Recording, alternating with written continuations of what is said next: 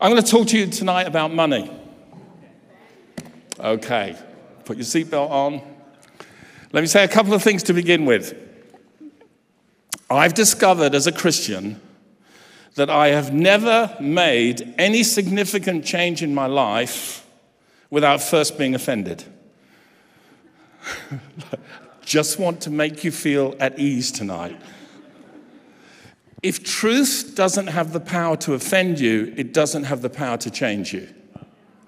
And so many times when Jesus spoke, people responded to Jesus' sayings and they said, "This is a hard saying, who can hear it?" So in John chapter 6, many went back and followed him no more. They just couldn't handle some of the things that Jesus said. But if we can get past our offense, get past feeling a little mad, get past feeling like, oh, that was a bit close to home. If we can get past that, the truth has the power then to change and transform us. Now, the reason we came into the kingdom is because we actually believe that when the Bible says all have sinned and fall short of the glory of God, nobody in the room here is excluded. Doesn't matter whether you're high-born, low-born. Doesn't matter whether you're educated or uneducated. It doesn't matter what the color of your skin is. It doesn't matter whether you were born into an aristocratic home or you were born on the streets. Every single person in this room has fallen short of the glory of God. And if that is offensive to you, well, you need to be offended in order to receive the good news that comes after that, and that the gift of God is eternal life through Jesus Christ our Lord. So the good news always begins with a little bit of offensive news. The offensive news is you can't save yourself, you can't change yourself. Only God can do that. And you have to invite him into your world and into your life. And as you do that, there is the power for you to be changed and transformed. Now, I say all of that to say, when I talk about money tonight, first of all, buy my book. It really is worth it. And it's going to cost you 50 kroner less than if you go on Amazon and buy it. And I'll sign it tonight. I'll even put your name in there. How about that? So there's a lot of wisdom in that book. You know, when I wrote it and I was thinking of the title, you know, church leadership, the stuff you usually learn the hard way. It's because often in lessons in life, we learn them the hard way. Oh, thank you so much. Doesn't that feel good? You know, that weighs nearly half a kilo. Wow. It's just substantial. It's even got a picture of my wife's husband on the back. But here's the thing about books is often you get the concentrated wisdom of what someone has lived through. But when it comes to money, it's one of those tricky things, isn't it? It's one of those tricky things because sometimes before we even talk about money, it's like, well, how far is he going to go here? And how uncomfortable am I going to feel? Well, let me just begin by saying this. I'm not here to make you feel uncomfortable intentionally, but whenever I've come under conviction, I've always felt uncomfortable. Does that help you? Yeah? So, you know, if you need to hold the hand of the person next to you and say, oh, this is really hard, please don't run out. Please don't run out. That will really discourage me. You know, please don't make any rude signs towards me. If it's really tough on you tonight, I'll give you a free copy of my book. How about that? I'll pay for it.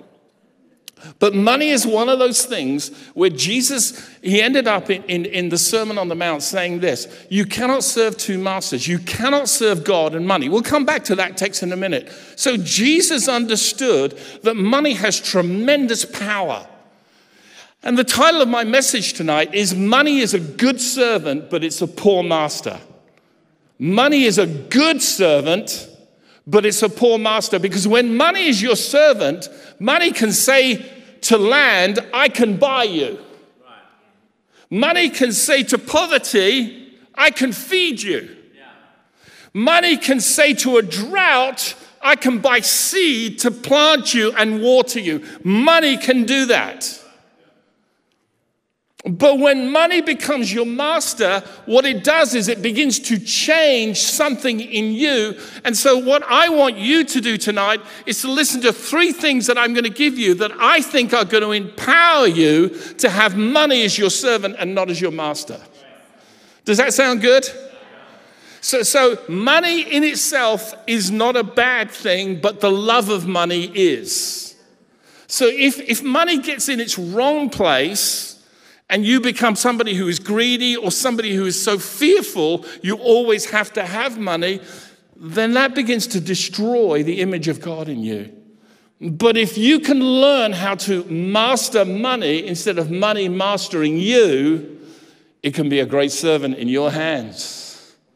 When righteous people have money, righteous things can happen. Does that sound good? Okay, so here's my intro. Money is most useful. Let me give you 3 things that I'm going to talk about. When your motivation is love. Is that up there? Whoa, yes it is.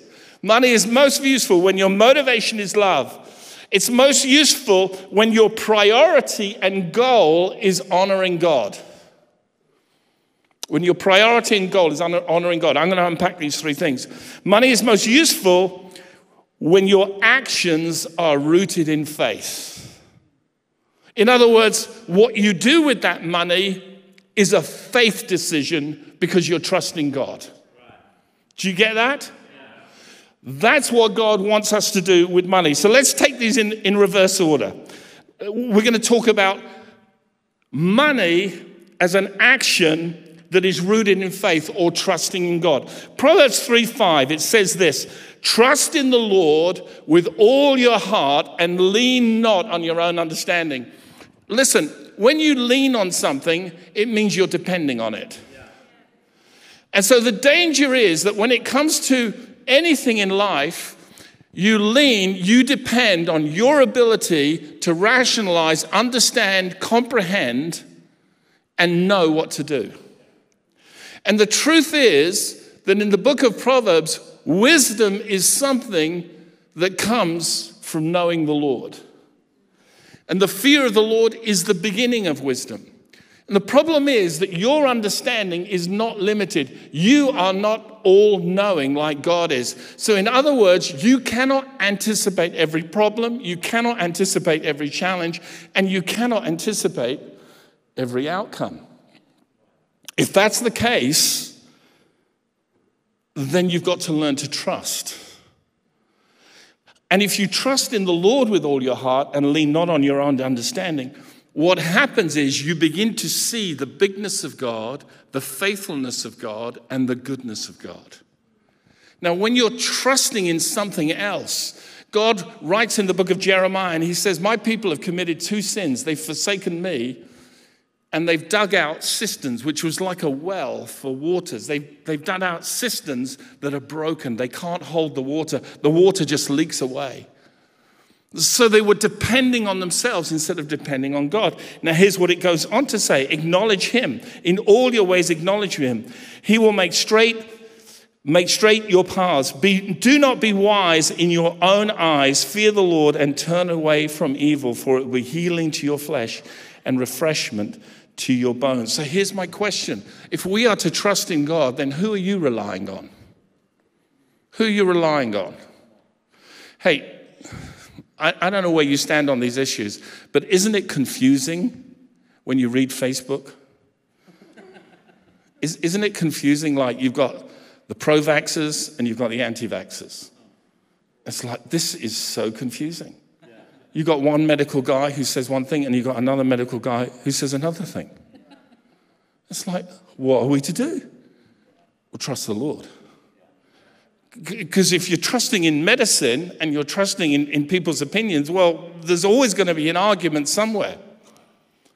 So one of the decisions I had to make was, I travel everywhere and they wanted injections for me to travel. So I said to myself, Lord, they want me to have these injections in order to travel. I'm trusting you. If there's anything harmful in this injection, please negate it. Please don't let me get ill by it. Please take total control of it. I do this trusting you. Do you get it? Yeah. So I've been vaxxed up to the eyeballs. I've had 1, 2, the booster, everything you could have, and I'm still standing. I claim Mark 16, they shall drink deadly poison and it shall not harm them. I claim Luke chapter 10, I think it is. I give you authority to tread on serpents and scorpions and all the power of the enemy, and nothing shall by any means harm you. I claim that in Jesus' name. Now, if I could travel without that, I probably wouldn't take it. But my point is this. I'm not pro, I'm not anti, I'm for trusting God with every decision you make.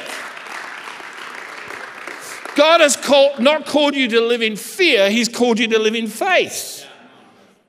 So you've got to trust him with all your heart. You've got to lean into God. And trust is always an issue of the heart, and trust always requires faith. So when it comes to money, my question is this: who are you relying on when it comes to money? Now, in the Old Testament, they legislated that you give 10%, they called it the tithe, 10% of your income into the house of God. In fact, in Malachi chapter 3, God says to the nation of Israel, will a man rob God? You've robbed me. And they said, how have we robbed you? He said, you've robbed me in tithes and offerings. You haven't been giving. And he says, you've held back blessing on your lives because of your attitude towards money. In the book of Haggai, he says this: you know what you've done? You've built yourself beautiful houses with paneled homes. They're very lovely, but the house of God is in ruins. And he says, what happens? He says, you've sown much, but you've reaped little. Well, that's not right. The Bible says if you reap, you're going to sow. But God says, well, you've sown a lot and you've reaped very little.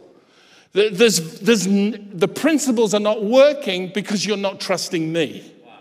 He says you get money and you put it in your pocket, but your pocket's got holes in it. Have you ever felt like there's too much month at the end of your money? Have you ever felt that way? And so the first point is this: who are you trusting? Who are you relying on? You cannot rely on your boss. You cannot rely on the bank. You cannot rely on your parents to always pick up the bill. Listen, we have 6 kids. Oh, my Lord. Is this recorded? Will it go out? I've got to be careful what I say then. But we have one daughter. She'll remain nameless. 27, that's the youngest.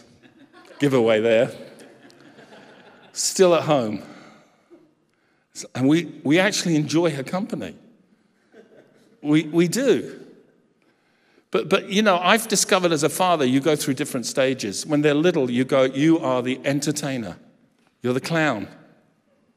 You're there to make them happy and play all the silly games with them. You are the donkey who walks around while they ride you. And that's okay for the first 2 or 3 kids.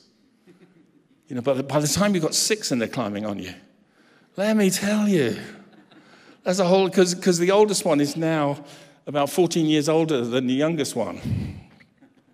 So you're the entertainer, and then you move from the entertainer to being the chauffeur. Do you remember that one? Can you take me swimming? Can you take me to ballet?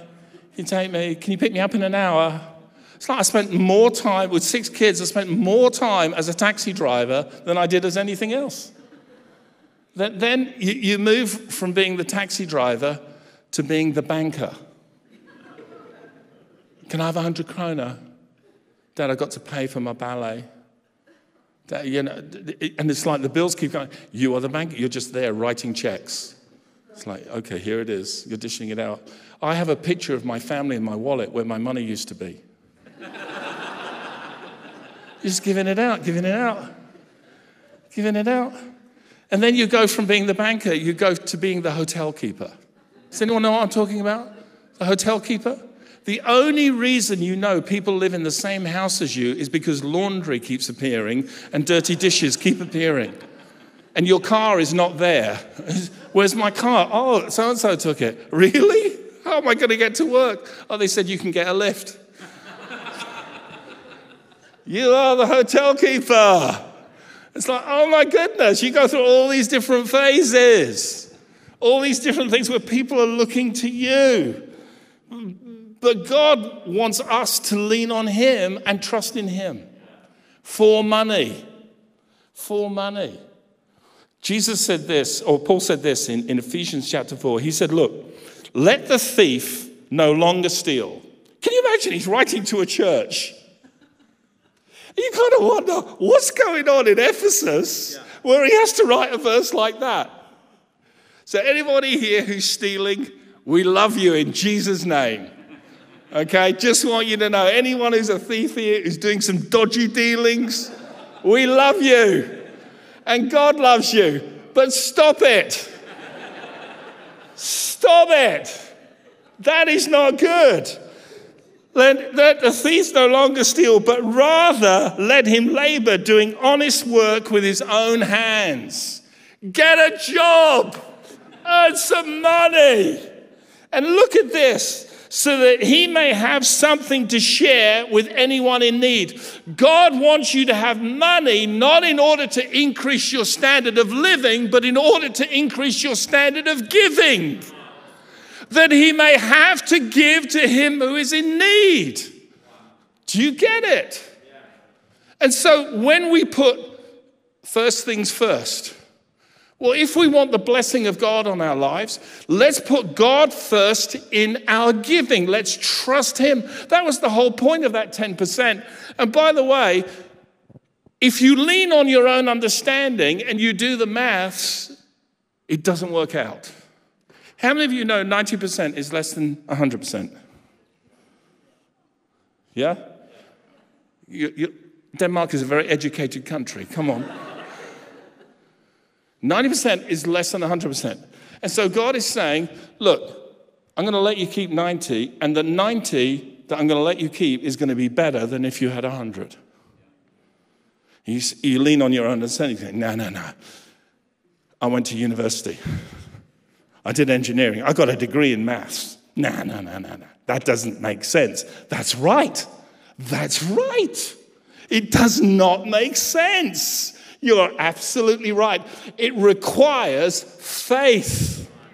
It requires you to trust God and believe. And in Malachi 3, God says, prove me now, test me now in this. It's the only time in the Bible where God says you can test me. Why did he say that? Because he knew there's going to be a lot of people who don't believe him. So he said, I'll let you test me on this. So I want to invite you to make a decision in your life tonight that maybe for the next 3, 4, 5 months, you're going to trust God with your finances in a way perhaps you've never done before. That maybe you're going to sign over 10% of your income every month and just see what happens. I dare you. I double dare you. Did you ever do that at school? Am I the only one who lived like that? We used to dare each other to do things. Sometimes we dared each other to do the dumbest things. But I'm daring you to trust God. I'm double daring you. Come on, let's do it. You don't have to be a thief. That is relying on yourself, your own cleverness, your own ingenuity, and it develops deceitfulness in your life. Learn to labor in that which is good. Now, there's some professions that are a bit dodgy. They're a bit dodgy. You know, if you work in a nightclub, striptease, it's a bit dodgy. God's got something better for you. Labor with your hands that which is good. God has skilled every single person in order that they can earn and that they can bless others. I remember one time when we had a financial crisis in the UK, I think it was around about 2010, and I got up and the Spirit of God said to me, declare the church to be a debt-free zone. And before I thought it through, I said it out loud. And then afterwards I thought, this wasn't a good time to say that. But I had a conviction in my heart. Do you know that year, everybody who was in debt had their debt paid? They had their debt paid. Everybody who was unemployed got a job that year. Every single person. Everybody who needed more money got a promotion. So that year in our church, we had no unemployment, we had promotions, and we had zero debt by the end of the year. Isn't that awesome? And so after I declared this church is going to be a debt-free zone, we just always invited the unemployed people. We said, come down the front, we're going to lay hands on you. We did a bit of kirabashando. You know, we blessed them with the power of the Holy Spirit. And they got jobs. People who were in debt, we prayed over them that they would be debt-free. God, now listen, some of you here, I know what some of you think, oh, he's a prosperity preacher. No, I'm not. My car is 12 years old. It's a Volvo. You know, okay, I go to outlets to buy my clothes. This is a fake. I got it in the Philippines. Okay? Does anyone know what I'm talking about here? Don't write me off. Oh, he's a prosperity. No. I'm simply saying stewardship is about handling money right. And the way you begin is by trusting God. And the way you trust God is by taking a vote of confidence in him, by giving to him. Do you get it? Yeah, I'm trusting God. My precious. Let's keep hold of it. My precious. It's like, oh, you don't want to end up like Gollum, do you? Eating raw fish. How can anyone do that? It's like, okay. Here's the second one. Honor. Who am I prioritizing? It doesn't say seek ye second the kingdom of God. Matthew 6:33. It says seek ye first. God is first. He wants to be first. We have to honor him. How do we honor him? By prioritizing. Proverbs 3 and verse 9. Honor the Lord with your wealth and the first fruits of all your increase. So in other words, the way I handle money will either honor God or dishonor him. Have you thought about that? Paul uses this language in the New Testament. Whatever you do, do all for the glory of God. That is the same kind of language. That's about honoring God, bringing glory and praise to God. We honor him with our substance. The first fruits of all your produce. The first fruits. Not the last fruits, the first. The beginning part. They asked Jesus in Matthew chapter 22, tell us, what do you think? Is it lawful to pay taxes to Caesar or not? But Jesus was aware of their malice. He said, why do you put me to the test? You hypocrites, show me the coin for the tax. And they brought him a denarius. And he said to them, whose likeness and inscription is this? And they said, Caesar's. Then he said to them, therefore render to Caesar the things that are Caesar's, and to God the things that are God's. You see, on the image of a coin is the image of Caesar. And he demanded taxes from the people. And they were trying to trick Jesus. Because if he said yes to paying taxes, then the Jewish people wouldn't have liked it. Because the Romans were oppressing them. And if he said no to paying taxes, the Romans wouldn't have liked it and would have arrested Jesus. That's sedition. So he says, render to Caesar that are Caesar's. There's an image on that coin. Give that image. But you bear an image because you're made in the image of God. So render to God that which is God's. This is all in the context of money. Let me ask you something. People often ask me this question. Should I give after tax or before tax? I'm so glad you asked that question.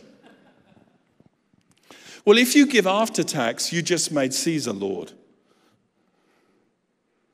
But if you give before tax, you just made Jesus Lord. You say, that's really hard in Denmark. I said, I know. I lived here for 8 years. It's painful, isn't it? It's really painful with Danish taxes. Because after, it's so much easier. But the problem is if you do it after, you just let Caesar get the first part. And the Bible says here, you have to honor God with the first fruits of all your increase. So you give to the Lord first and to the taxman second. I told you this was going to get tricky. Don't hate me. This is truth that can set you free. And when I was living in Denmark, I gave to Jesus first and the taxman second. Just for you to know, I've done it. Got the t-shirt, even if it's from the Philippines. Honor is ultimately always about what you prioritize. That's what honor is really all about. You know why Eli's house was judged in the Old Testament in 1 Samuel chapter 2? Here's what God said. You honor your sons more than me. You honor your sons more than me. Sometimes we honor our debt more than we honor God. Sometimes we honor our government more than we honor God. Come on, let's put God first. Let's put the kingdom first. Let's make a decision. My first fruits is going to go to the Lord. That's where my confidence is. That's where my trust is. That's who I'm going to honor. Do you get it? Are we good? We're on to the third point.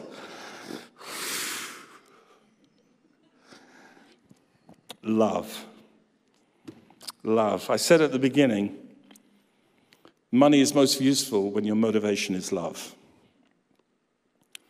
Love is really about who's captured your heart. Do you know, I've never met a guy who's in love who's ever been bothered about spending a fortune on the girl he loves. I just haven't met it. Do you want to see my ring? You know, a girl loves to show off her ring. It's like, wow, how much did that set you back? Don't ask. Don't ask. Why'd you do that, man? Oh, have you seen her? Have you seen her? She's worth it. Because what you love, you don't mind being extravagant about. God wants us to show our love for him and our love for one another. He wants us to be in love with his kingdom and his priorities. Jesus said this in Matthew chapter 6, verse 19, "Do not lay up treasures for yourselves, treasures on earth where moth and rust destroy and where thieves break in and steal. But lay up for yourselves treasures in heaven where neither moth nor rust destroys and where thieves do not break in and steal." Now, when we talk about treasures on the earth, that's easy, isn't it? It's like stuff that rusts, clothes that moths could eat, just holding on, hoarding. Is anyone in here a secret hoarder? Okay, yeah. I'll pray for you later. I had that problem. You know what I discovered with hoarding? Is that you go back 10 years later and you have to throw it out anyway. And all you did usually was to pay for it to take up space. Like, especially if you rent a garage or you rent a place and you just keep it there. It just goes on and on and on. I decided when I was living in Denmark 20 years ago, I decided technology is moving so fast. Every time I need a new computer, I'm going to bless someone with my old computer. I won't keep it as a backup. I will give it away. Have you ever thought about that when you renew something, instead of doing a trade-in, bless someone else with it? Have you ever thought about doing that? Don't be a hoarder. You've got to break the power of that. I prayed a dangerous prayer once a number of years ago. I said, Lord, I want to be more generous. That is a dumb prayer. Unless you are prepared to walk in obedience, I promise you that is a very, very dangerous prayer to pray. I said to the Lord, I want to be more generous. Immediately, the Holy Spirit spoke to me and said, give away all the clothes you haven't worn for 6 months. I went to my wardrobe. I thought, I haven't worn that. I haven't worn that. I haven't worn that. I haven't worn that. I haven't worn that. I was like, I like all those things. Just packed them all up, gave them away. What would happen if you did something like that? Too radical. Well, do you think anyone is going to get to heaven and God is going to say, I've got a bone to pick with you? And you're standing there before the Lord. He says, yeah, you were just too generous. You were just so extravagant in your generosity, I'm embarrassed. Do you think anyone's going to hear that from the Lord? John 3:16 says this, God so loved the world he gave. God's generosity comes out of his love for humanity, his love for you, his desire to bless you. When love is your motivation and faith is your frame and honor is your goal, it's easy to let go of money. But if you're somebody who is just a bit fearful and you're worried there'll never be enough, and you're somebody who the love of God is not in your heart. John says this. He said, if you see somebody in need and you shut up your heart to him, how does the love of God dwell in you? The love of God will always make you a more generous person. Always. Here's another dangerous prayer that you could pray. Lord, the next time somebody asks me for something, give me the grace to give it away when they ask it. Jesus said that in the Sermon on the Mount. Give to him who asks from you, expecting nothing. Oh, that's a dangerous prayer. Yes, it is. It just might make you more like Jesus. See, I meet lots of Christians who want to be like Jesus, but they want to be like Jesus like this. I'm ready. Ooh, I feel it. I feel it. I'm already becoming more like Jesus. There it is. It's just calming, feeling. More like Jesus. You know how I become more like Jesus, how you become more like Jesus? It's by making the hard decisions in life where we choose not to be selfish. Because the love of God, agape love, is not selfish love, it is self-giving love. And so when love is your motivation, it's like, I want this person to be blessed. I want this church to be blessed. I want to invest in something that's going to change the world. God said to the people in Haggai's day, he said, you know what? You're building houses, but my house is in ruins. You know what I love about Hillsong? I promise you, I love your church. This is the first church in the history of Denmark that became multiple thousands, over 2,000. It's the first church in the history of Denmark. There was a church of 1,000 for a long time. But this church was the first. And I believe that God wants to see multiple thousands of people coming into the kingdom. You are so privileged to be part of a great church that God is doing something here. And yeah, we're facing coronavirus. Yes, we're facing challenges. I know that some people are facing unemployment, but we have a king and a kingdom that we proclaim. And the Bible says in Hebrews chapter 12 that though everything is being shaken, the kingdom of God cannot be shaken. If stuff is falling away from your life, you don't need it anyway. Maybe it's time to reprioritize. Maybe it's time to let love be the real value that gives value to everything you do. You see, 1 Corinthians 13 says this, I can give my body to be burned, but if I have not love, profits me nothing. I can have all prophecies and all knowledge, but if I have not love, I'm just like a clanging bell. The love of God gives value to your giving. The priority of honoring God puts him first. And faith allows you to trust him for whatever outcome you're looking for. So my encouragement to you as the people of God is, come on, let 2022 be a year where you grow in your generosity, where you create a baseline. I'm going to give at least 10%. I made this decision a long time ago. And here's the great thing. 10% is the floor, it's not the ceiling. One guy came to Jesus. He said, I want to inherit eternal life. Jesus said, well, you know the law. He said, yeah, done that. Jesus said, okay. You want to be perfect? Sell everything that you have. Give it to the poor. Follow me. You'll have riches in heaven. Give 100%.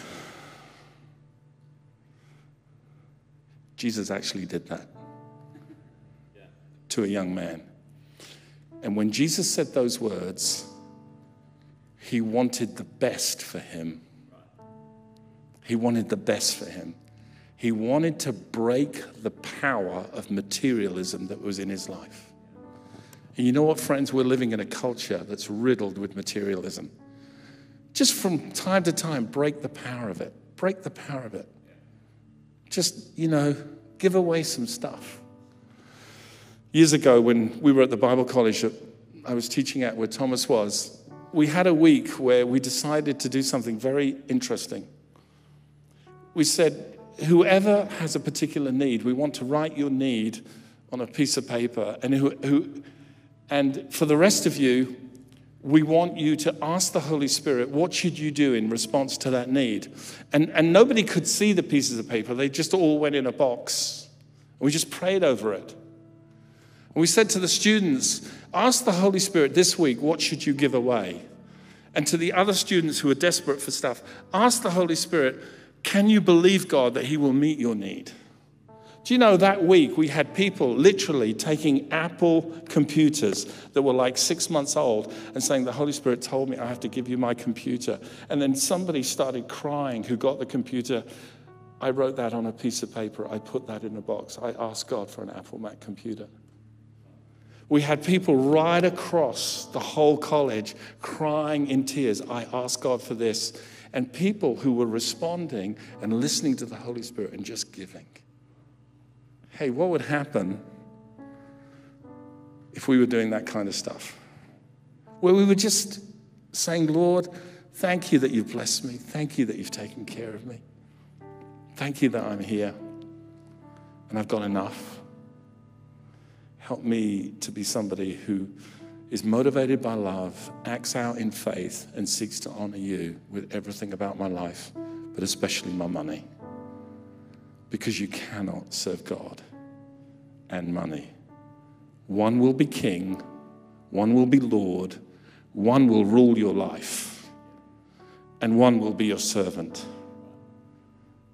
It's good when money is the servant and not your master. Amen. Would you stand to your feet? I want to pray for you. Yeah, you can do a clap. That's okay. It's appreciation to God. Can I just say one more thing? If you want to write a book and get it published, this is the lady you need to see. This woman is fantastic. She was such an... You know, it's the first time I've written a book, and I needed somebody to hold my hand. Can you believe it? I'm in my 60s. I needed somebody to hold my hand. I'm talking metaphorically now. And she held my hand through this process and encouraged me and brought her skill to this book. I really honor you, Selena. Thank you so much for doing that. I hope 100 people bring their books to you. Hey, before I pray for all of you, we never like to leave a meeting without giving people an opportunity to say yes to Jesus. God so loved the world, he gave his only begotten son. And by gave, he didn't force him to do. Jesus wasn't forced to do what he did. Jesus said, this is what I want to do. And the Father said, okay, I'm with you. I'm with you. I give my permission. I'm backing you. I'm behind you. He gave his life so that we wouldn't have to face the penalty of sin, which is death. He gave his life so that we could have a new beginning. He gave his life so that we could be filled with his love. And we could be restored. That image of God that was broken, that was defaced, could be restored in every single one of us. If you're here tonight, maybe you've been coming to church, maybe you've come with a friend. Even in Malmo there, maybe you're somebody who you found yourself in the meeting tonight. And I know I've been talking about money, but the heart of all of this is that God is a generous God who wants to provide for you. And he's provided salvation and forgiveness in his son, Jesus. If you desire that tonight, just with every head bowed and every eye closed, I want you to let me know this is for you tonight. I want you to do something very, very brave when I count to 3. I just want you to lift your hand up high. Number 1, when you do that, you're saying, I'm trusting Jesus to be Lord and Savior of my life. 2, you're overcoming fear, you're overcoming intimidation, you're overcoming everyone else's opinion. You're saying yes to Jesus. 3, lift your hand up high and say yes to him tonight. Thank you, sir. God bless you. Is there anyone else? Just lift it. Thank you, ma'am. I see you right at the back. Thank you. God bless you, ma'am. I see you over in the corner there. Yeah, thank you. Thank you, sir. I see you. Yeah, you can put it down if you've lifted it up. Yeah, great. Is there anyone else? Just a moment longer. Just lift it up high. Let me see it, then you can put it down again. This is a wonderful, wonderful thing. Hallelujah. God is good, isn't he? Here's what we're going to do, friends. We're going to pray out loud together. For 4 people in the room tonight, this is a life-changing moment. For the rest of us, it's a simple confession of faith. So follow me out loud to encourage them and help them come into the kingdom together. Can we do that? Say this prayer. Father in heaven, thank you for sending Jesus. Thank you for his death on the cross that's paid for all of my sins and forgiven me completely. Thank you for his resurrection that has secured my destiny, that I'll be forever with him. Today I confess Jesus Christ is Lord and he's my Lord. Amen. Amen. Let's give God a big clap. Thank you, friends. God bless you.